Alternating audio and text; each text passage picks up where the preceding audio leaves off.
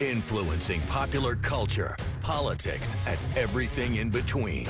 The local station takes you ringside as we discuss the crazy world that is professional wrestling. This is Going Ringside with The Local Station. Hello there, and thank you for joining us today for another episode of Going Ringside. So glad you could be with us. The podcast continues to grow like I do every episode. I ask you wrestling fans, please spread the word in person or online to any other wrestling fan you might know that we're out here. We continue to try to spread the word about the show. Hope we can put some good content out there for you. Had a real good positive response last week from the show with Ken Shamrock, which was a lot of fun. You can go back and watch it. It's episode 8, where he talked to us all about, who the, who the real tough guy wrestlers are, that he got injured more in pro wrestling than he did ever in UFC, which is interesting. He said it's a much more grueling schedule in wrestling. He talked about the dream fight with Brock Lesnar. Go back to episode 8 if you want to hear all that from Ken Shamrock. So today, we've talked about wrestling, the wrestling business, and different wrestlers and all that. But today we got to talk about something maybe a little more serious, and that is some actual criminal filings. And that involves Ted DiBiase Jr. Right here is the federal indictment of Ted DiBiase Jr. for a very complex fraud scheme that the state of Mississippi uncovered now that the Department of Justice is looking into. This was unsealed this past week. We learned about it, and we learned about the charges against Ted DiBiase Jr. in this very complex welfare scam that's been documented for years. Now we're hearing Ted Jr. That he could face some very serious jail time.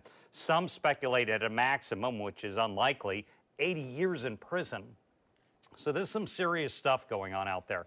This is a complex, major fraud case. Some have said the biggest one in the history of the state of Mississippi, involving welfare funds. Other notable names who have been brought up in this: $1 Million Man, Ted DiBiase, not criminally charged at all, but he has been involved in some civil suits and had to pay back some money.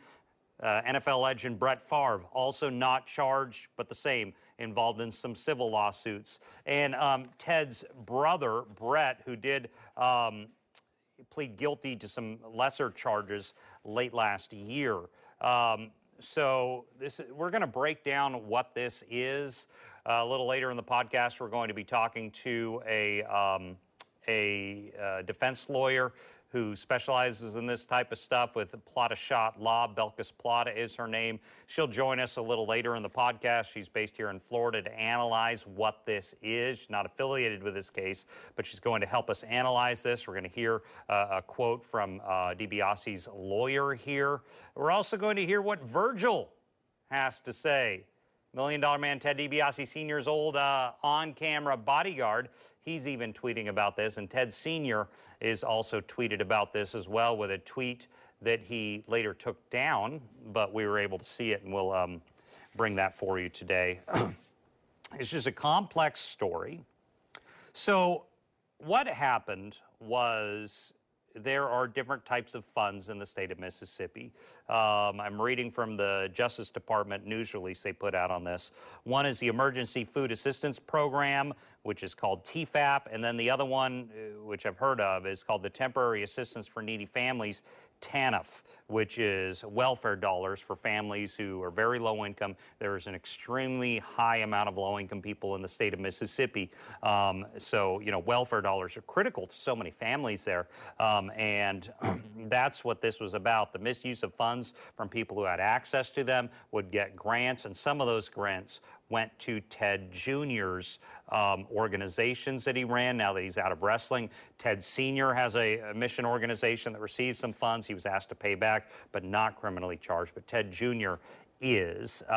There's talk in this release that he used the money to buy things like, I'm reading from the release here, a vehicle, a boat, down payment on the purchase of a house, among other expenditures. Some pricey stuff. And they say that his organizations were given millions of dollars. So we're going to break that down. Before we do that, I want to get a little into who the DiBiases are as a family. They are a wrestling family, a longtime wrestling family, and have really been in the industry and the public eye for decades. So it really became nationally known as a family with Ted Sr., the $1 Million Man. Back in the 1980s, he was a second-generation wrestler. His dad had wrestled, and then Ted Sr. Was a good wrestler in the territory system. He would go back and forth between all the territories. He won titles. He really made a name for himself in the territory system. I remember as a kid watching him. I want to say it was an old UWF or Mid-South show that must have been on like an ESPN or somewhere on cable. And I saw this guy, Ted DiBiase, I want to say beat the one-man gang, which I couldn't believe it happened because Ted didn't have that uber bodybuilder physique, which people like Hulk Hogan did at the time, but Ted was a solid performer. So solid, Vince McMahon eventually brings him in the late 1980s. Right as we're kind of coming out of the Rowdy Roddy Piper, Iron Sheik, Nikolai Volkov, Big John Studd, they need to bring in new heels. They start bringing in guys like Ravaging Rick Rude, Jake the Snake Roberts, and the $1 Million Man, Ted DiBiase. Arguably, as an employee of WWF, maybe the greatest gimmick you could ever be given. Because consider what it was like to be a pro wrestler. It wasn't an easy lifestyle. It may have seemed glamorous on TV, but these guys are fighting for a living night after night and city after city. You have to travel all over, and maybe not great plane flights or rental car rides or whatever the case may be, from town to town, just a hard life. Well, Ted DiBiase, he essentially won the lottery when he joined, because this was back in kayfabe when you had to keep the gimmick. And he was the $1 Million Man. So Vince McMahon couldn't hire a big heel named the $1 Million Man and have people out in public see him pull up in, a compact car and sitting in coach. That would ruin the gimmick. Kayfabe was really alive back then. So to do it, I've heard the stories that DiBiase would essentially be given the best service possible. Limo service, first-class planes everywhere. I remember watching an episode of Lifestyles of the Rich and Famous, if you remember that old show with Robin Leach, and they did a segment on $1 Million Man Ted DiBiase, in gimmick, in character, portraying him as this multi-million-dollar, very wealthy man. And they would, I think I've heard the story, I'm pretty sure they said they taped it at Vince McMahon's house, because Vince obviously had the large estate there, and you have Teddy there, and he looks like he's very wealthy. So it was great for him. And Ted was a very good heel. He would come he would flash his money. He had Virgil as his bodyguard there, kind of the sleeveless, big muscle guy, ready to take you down, very stoic, not saying much. Eventually, him and Virgil parted ways, and they feuded, which was a big thing for Virgil. That was the high point, really, of Virgil's career. And so Ted DiBiase, he does these things where he invites people on stage to say, I'll offer you $100 or whatever, $500 if you do this for me here, do some push-ups, do whatever. One of the most famous ones is he has a little boy, and this was a shoot. It was a real thing. They didn't warn the child or his parents ahead of time that what was going to happen. He said, little boy, if you dribble this basketball 10 times, I'll give you this money for your family. So the little boy starts dribbling it, and at 9 dribbles, Ted kicks the ball. You can look it up, and the boy doesn't get the money. He was an incredible bad guy, just a jerk. And that's what you want. That was his job, was to be a bad guy, was to be this arrogant, playing a multi-millionaire, wealthier and better than everyone. And Ted did a really good job with it. He eventually found himself in the heavyweight title picture, and I think it was called The Main Event. It was a NBC show for wrestling they did in the late 1980s after WrestleMania 3 with Hogan and Andre. Were in the main event, and I want to say it was the highest rated wrestling show in history, like tens of millions of people. I think the highest rated NFL show was getting ratings like that. Wrestling had never seen ratings like that. I don't think they have since. And Ted was involved, and Andre won in a chaotic screw job on Hulk Hogan with twin referees. You look back at it if you want to read the whole story, but Ted bought the title, and he was just a very high-profile bad guy in WWF during that time. And so he did that for a while, and then eventually he continued the $1 Million Man gimmick. He started Money's Inc. with, ironically, being what we're talking about, Mike Rotunda as IRS, was his tag team partner, and always talked about paying your taxes. And here we are in the DiBiase family caught up in this scandal here. So he does that, and then he starts the $1 Million Corporation with all his stable, and he's kind of gets out of active wrestling and gets into more of a managerial role. And then eventually he's the first manager for Stone Cold Steve Austin when he's the $1 Million champion, the ringmaster. And then eventually Ted leaves and he goes to WCW, and they call him, I think, Billionaire Ted. And he was kind of originally portrayed as the money man behind the NWO New World Order with Hogan, Hall, and Nash. Didn't last very long. DiBiase got out, and he was done.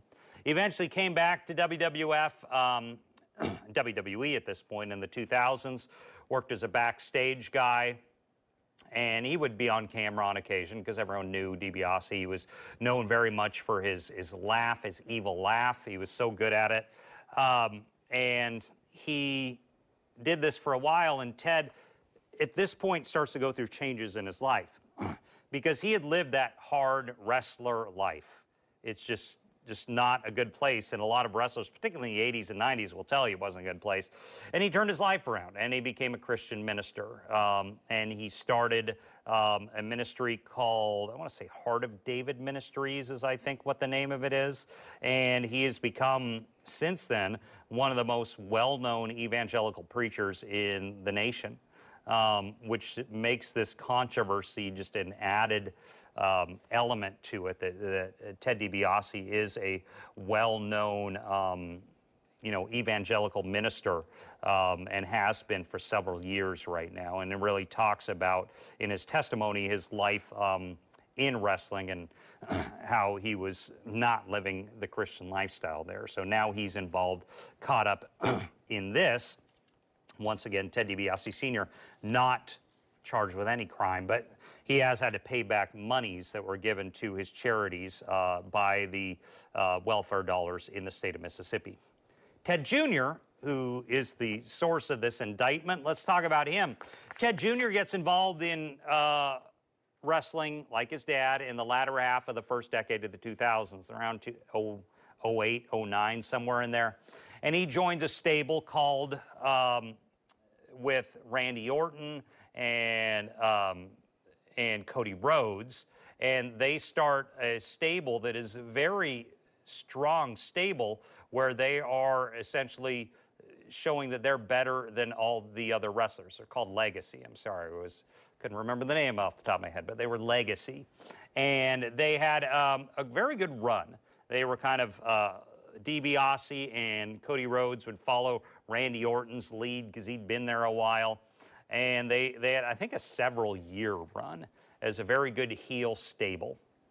And then eventually Ted breaks away and goes out on his own. He eventually adopted his dad's $1 Million Man gimmick. His dad gave him the $1 Million belt with, looked like gold dollar signs with diamond plated all over the front. So it was exciting for him, you know. He brings back Virgil, and Virgil is his bodyguard for a while. It's just ironic that he's playing this $1 Million Man character, and then here we are, years later. So he's there till around 2013, and then he leaves. And I think I've seen interviews where Ted Jr. was interested in somewhat of the ministry or giving back to the community, kind of like his dad did. And he started some organizations. Some of them are the names Priceless Ventures, LLC, and Familiae Orientem, LLC for social services. Familiae, spelled F-A-M-I-L-I-A-E. And so these are a couple of his companies. So between 2016 and 2019, there's a whole lot of controversy over Emergency Food Assistance Program and the Temporary Assistance for Needy Families Program from the Department of Human Services in Mississippi. And the director at the time is a man by the name of John Davis. There's a couple other co-conspirators who are, listed in these documents named Christy Webb and Nancy New. And they start distributing funds. Before we go on DiBiase, I want to mention real quickly Brett Favre, the legendary NFL quarterback. He's also been kind of tied to this, as I said, not criminally charged at all, but he did have money that was given. Some of it was used, or they say funneled, to help fund a volleyball court at the University in Mississippi where his daughter played volleyball. Kind of a volleyball arena. So that's been a whole controversy. You can look up the Brett Favre controversy. It's its own animal. If you're an NFL fan and want to know a little more about that, I think he's still fighting that controversy and that civil suit, once again, not criminal in nature. Ted DiBiase Jr., however, is criminal in nature. Once again, he's only been indicted. He has not been convicted, and he still will have his day in court coming up. So the people involved with these funds start funneling millions of dollars to a few places: the Family Resource Center of North Mississippi, Inc., and the Mississippi Community Education Center. And along the way, some of that money is funneled to DiBiase's ventures. And I want to read you kind of how they portrayed it in the Department of Justice news release they put out late this week when the indictment was released. Let me find it for you. So, Davis, sorry, I'm just trying to find the exact words for you. So, as further alleged in the indictment, under these sham contracts, that's how they call it, sham contracts, the organizations provided millions of dollars in federal funds of these welfare dollars to DiBiase and his companies for social services that DiBiase did not provide and did not intend to provide. Intent will probably play a role in this trial as well. DiBiase allegedly used these funds to buy a vehicle and a boat, and for that down payment on the purchase of a house. So he's charged with a lot of crimes. I want to read them to you. 1 count to commit wire fraud and to commit theft concerning programs receiving federal funds, 6 counts of wire fraud, 2 counts of theft concerning programs receiving federal funds, 4 counts of money laundering. Some not good stuff. And as a result, he needs to have his day in court now. So I want to pull you up. So DiBiase has not said a lot. So he was recently, in the last few days, in the last week or so, on a TV reporter at a local station in Mississippi caught up with Ted DiBiase as he left court. And I have done this many times as a TV reporter for decades. Kind of how it works is you don't get a lot of access to the defendant. They're in court, and you might be able to be in there. You might be able to be in there with a camera and record it. It depends on the state you're in. But you don't have the ability to interview them and ask them questions. They're not going to take calls from you. If you go to their house, they're not going to open the door. So really, there's one place a journalist can access a defendant, and that is the steps to the courthouse. If you look it up, you can find it online. It was one of the local stations in Mississippi. A reporter intercepts Ted DiBiase Jr., and his representative there as they're leaving the courtroom. And the reporter with a microphone is, peppering him with questions as he goes from the courthouse door to his car, which is pretty standard for a lot of people in cases like these when they leave a federal courthouse. And he's peppering him with questions. DiBiase did not answer any other than just say something along the lines of "Jesus loves you" multiple times, trying to put on a good face, because he likely knew that he was going to be hit with a camera when he walked out of the courtroom. And a veteran defense lawyer would know that the media would be out there waiting on you, because it is a high-profile case in Mississippi for multiple reasons. 1, because of the mismanagement of government funds, and 2, because DiBiase is a public figure and high-profile in the state of Mississippi. So nothing comes out of it, but his attorney, Scott Gilbert, has had a lengthy statement released on multiple media outlets, and I want to read what he said to you. This is from my director. You can put them on the screen now, and I'll read them to you. After being forced to sit quietly for nearly 3 years while opportunists took unabated swings at Teddy and his family, Teddy now has the opportunity to fight back publicly.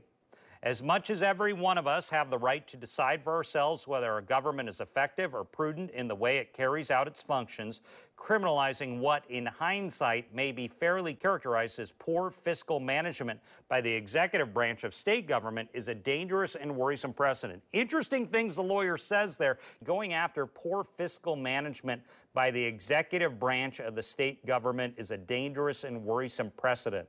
So that makes me really think that the lawyer, when this does go to trial, may be going after the state of Mississippi and say, you're mismanaging this money. Can't put this on my client. Also, Ted DiBiase Sr. put this out not long after this came out on Twitter. He tweeted this: I'd like to personally issue an apology for an untimely post that was published through my social media channels earlier today. As you know, I try to share nostalgic memories from my wrestling career as a way for fans to revisit their childhood memories. Since my time is limited due to travel requirements, the posts are approved by me ahead of time and scheduled for a later date. Our family is currently navigating a difficult season, and while we cannot speak to these events publicly, we appreciate your prayers during this time.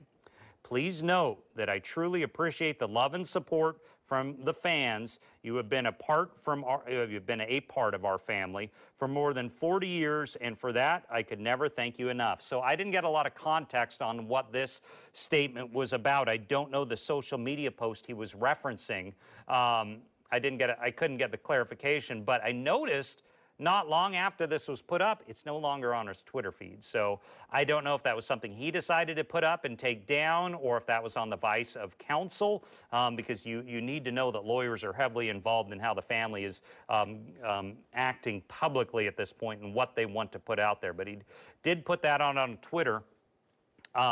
So that's kind of out there, and that's where this is at right now as we wait and see. So the indictment was handed down. Now it goes through the lengthy federal court process. And what could DiBiase face? Could he face the full 80 years? Will he get a much lower sentence as this goes on, as they work their way through the court system? I also wanted to know, because there's so many people involved in this case, could the federal government leverage DiBiase if he'll testify against others in this case? We'll have to see. I wanted to kind of get a better handle on this. So I sat down with a local defense attorney who knows a lot about these types of cases, Belkis Plata with Plata Shot Law here in Northeast Florida. We sat down and discussed this, what will happen going forward. Here's my interview with defense lawyer Belkis Plata, not affiliated with this case, as we discuss what is going on with this DiBiase indictment. Here you go. Okay, joining me now to help me break down this indictment is Belkis Plata with Plata Shot Law based here in Florida. Belkis, thank you for joining us today. Happy to be here. Well, tell me a little about you've analyzed the story and kind of looked at this indictment with me. What can we take away from it right now? He's got multiple charges against him, DiBiase Jr. does. Yeah, so it appears that there was a scheme going on for several years between him and some of his close friends or associates, where they were falsely providing information to the government to obtain funds that were meant for some of our most needy people and using it for their own benefit. So this is a federal indictment. Obviously, it now needs to go to court, and we need to, he's innocent until proven guilty. Do the feds usually have a good conviction rate? Absolutely. The feds do an absolutely amazing job at investigating their cases, and they normally do not bring them to a grand jury for an indictment until they have everything that they need for a conviction. So his defense lawyer has put out a statement essentially saying, now my client gets to have his day in court and tell his side of the story. Obviously, he hasn't been able to say anything publicly, which would not be a surprise. I mean, is it feasible his defense counsel has a case here with such a large case with so many moving parts? I don't think so. I mean, I think it's pretty clear from what the indictment says about how they have taken all of these funds, and the fact that the federal government already has a couple of people that appear to be their allies who are going to be testifying. I don't see where the defense is really going to be able to get their client out of this one. Does this make it difficult for a defense counsel when you have multiple people who are charged? They could testify against each other, they're separately questioned, that type of thing? Absolutely. I think as a defense attorney, you really have to have a conversation with your clients, a coming to Jesus meeting, as we like to call it, and say, look, these are the facts. This is what they have. It's probably in your best interest to come forward sooner than later, to cooperate and try to get the least amount of time. So if they do cooperate, I mean, what's the benefit of that? Can he cut down on his jail time?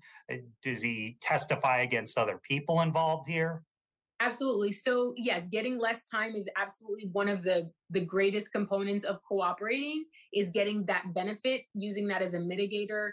Obviously, the judge is going to be sometimes more lenient on those who cooperate, who don't go against the government. They come forward and they say, yes, I did this, and so I think the federal government may be interested, but then there's also those times where they're not interested because their case is so airtight, they don't need your help.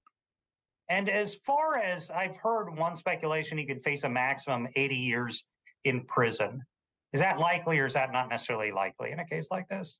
I don't see that very likely. I mean, I think the really high number sentences we see are for really serious violent crimes, crimes against children, white collar crimes, not so much. So it's possible you could have a considerably lesser sentence. Is it possible attorneys could argue out of jail time, a suspended sentence, anything like that? Yeah, so it really depends on how much they fight this and if they're cooperating, and whether this government is going to be interested in working with him. But yes, he could look at a reduced sentence, maybe something in the single digits, maybe a suspended sentence, maybe a probationary sentence. In these types of cases, they're really, really interested in getting that money back to get it to the right hands. And so if he's going to give up his house or give up money he has in banks, those are things that they're also going to consider. His dad has not been criminally charged at all in this, but he has been in a position where he's had to give back monies. Would we likely have seen all the criminal charges that are going to be filed in this case, or could more come? I mean, this is such a large, complex case. Sure. So from the indictment, it seems that these things happened many years ago. So I imagine that they have subpoenaed bank records and trying to figure out what ties people to certain funds, what people misappropriated their funds. So it's possible that we've seen everyone who's going to be indicted, but it's also possible that those cooperating witnesses could provide information to the government that they can then use to continue their investigation and bring more people into this indictment. With the volume of things that the feds are saying that he was spending this money on, possibly a boat and large ticket items, and this is a complex series of money moving around, I'm assuming he's not going to be able to plead ignorance. I mean, the feds will be able to prove that he knew what he was doing. Absolutely. I think the fact that some of these shell companies really were just created for the purpose of doing these things. There was a company he created, and the following day he got, $500,000 or something. And then you see that money being transferred from his business accounts to his personal accounts. So there's really no way he's going to be able to say, oh, I didn't see that $1 million come into my bank account, or that $500,000. That works. Belkis Plata with Plata Shot Law, based here in Florida. Thank you so much for joining us, Belkis. Thank you. Have a great day. So that was our discussion kind of on the legal. She said that DiBiase's lawyers could very well have to have a, quote, come to Jesus meeting with him about what they're going to have to do. She does not think the 80 years is going to happen. That wouldn't happen. DiBiase is 40 now, so you have to wonder if there is jail or prison time, how long that will last. I've covered a lot of federal trials like these. One that comes to mind was a congresswoman here in Northeast Florida who was on trial, and she was eventually convicted for a fraud case, went to federal prison for a few years. She was released early due to the pandemic. But the feds, I've seen most of the time, do have a pretty good record of being able to convict. Once again, the indictment, as they'll say at the bottom of this news release from the Justice Department, that this is only an allegation. He has not been proven guilty at this point. But I do want to go through the indictment, which, as I said, I got a copy of here. We'll put a link to this in our web article, which you can read right now at news4jax.com if you're watching us on YouTube or listening to us on Spotify. We have an article on this at news4jax.com where we'll upload the entire indictment to that article and you can read it. But I want to read you some of the things in the section of the indictment called overt acts. So monies he took. So I'm just going to read these in order to you. On or about May 15th, 2018, FRC entered into a sham contract with DiBiase through Priceless. That was one of his organizations for approximately $500,000 purportedly for leadership outreach services for FRC. On or about May 15th, same date, made two payments totaling approximately $500,000 in federal funds to Priceless. The same day, made approximately $500,000 in federal funds to Priceless. Interesting that he uses the word the priceless. It still kind of plays up on that $1 million man, everyone's got a price wrestling gimmick. On that same day, DiBiase deposited approximately $1,020,000 in federal funds received from FRC and MCEC into a checking account at Bank Plus in the name of Priceless. On or about May 22nd, 2018, 5 days later, entered into a sham contract through Priceless for about $498,000 to assess the need for emergency food assistance. June 26th, 2018, the day after the formation of Familier in Wyoming, which was one of his organizations, FRC entered into a sham contract with DiBiase through Familier for approximately $1 million purportedly to create the RISE program to address needs of inner-city youth. On or about October 1st, 2018, they entered into a sham contract with DiBiase for approximately $250,000 purportedly for the delivery of services for MCEC, and that's obviously a violation. I want to go back to that line from their news release from the Department of Justice where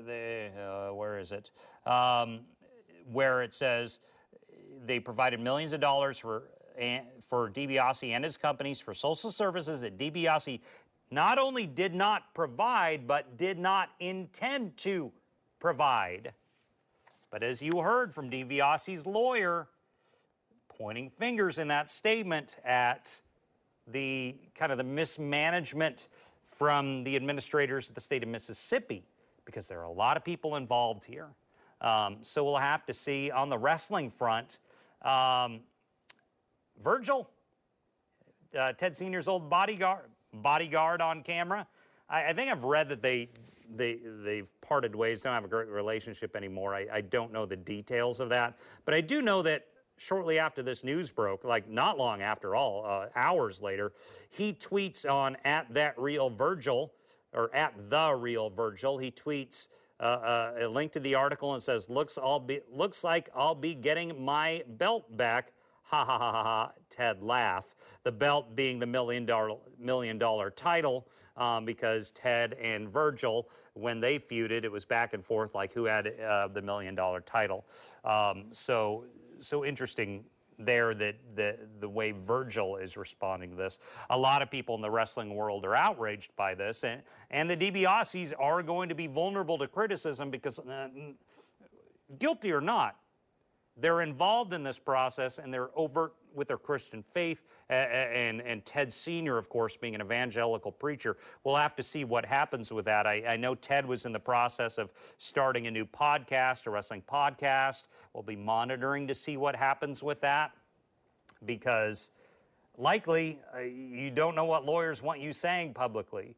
Going out into the public sphere, speaking publicly, even if it's just about wrestling, you know, you've got to be very cautious in what you say out there. So I have seen that Ted Jr. will have another court date coming later this year, and that's usually what happens. Now that the indictment has been handed down, they will start having multiple pre-trial agreements. They might negotiate. They may negotiate a settlement before then, or it could go to a full jury trial. It will be a slow, slotting process. It may be something where, you know, the lawyer said that Teddy hasn't really been able to say anything publicly. Well, now they can fight back publicly in court. They can lay out their case, and we will have to watch that in the state of Mississippi. But that is kind of the basics of this story that just kind of came up. We've been hearing about it for years, but when this indictment was handed down last week, it really took on a lot more traction. There's been a lot of national articles about this. Everyone's following it because the DiBiase family is such a well-known name in wrestling, and of course it's tangentially related to the Brett Favre scandal. Brett Favre, a extremely high-profile person. It's a story we will continue to monitor, but that's kind of where things are at right now, as Ted DiBiase fighting for his freedom, fighting to stay out of prison, and the federal government is going after him in just a chaotic mismanagement of welfare funds in one of the poorest states in the union.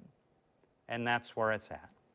So that's our delve into the indictment of Ted DiBiase Jr. We, of course, will follow this. If something major happens, we will revisit it. But we thank you for joining us today on Going Ringside with the Local Station. As I said at the top of the podcast, spread the word of the show to friends, family, anyone you know who might like wrestling. If you talk to them in person or if you share it online in wrestling groups, wherever the case may be, we'd love to help get the word out about the show we have going on the world that is pro wrestling.